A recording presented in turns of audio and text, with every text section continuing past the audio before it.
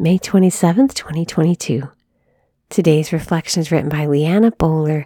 Rely on His strength.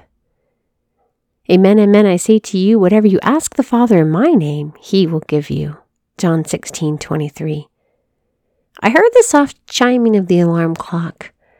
I had set it with the intention to wake up before my children so I could pray, but as I saw the sliver of sunlight peeking through the curtains and felt the familiar ache of tense muscles after a night of sleeping amidst the twists and turns of multiple little ones, I faltered. I silenced my alarm and grabbed what had been my crutch for tired mornings, my phone.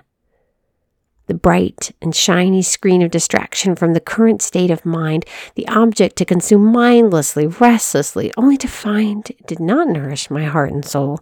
It did not breathe life into my listless body. It cannot do those things for me, and it cannot do those things for you.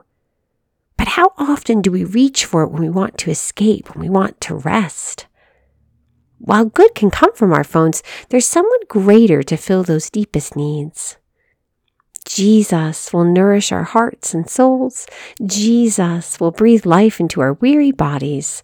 His grace is abundant, and He desires to sustain us in everything. Sister, I encourage you to bring your morning and begin it with a simple prayer.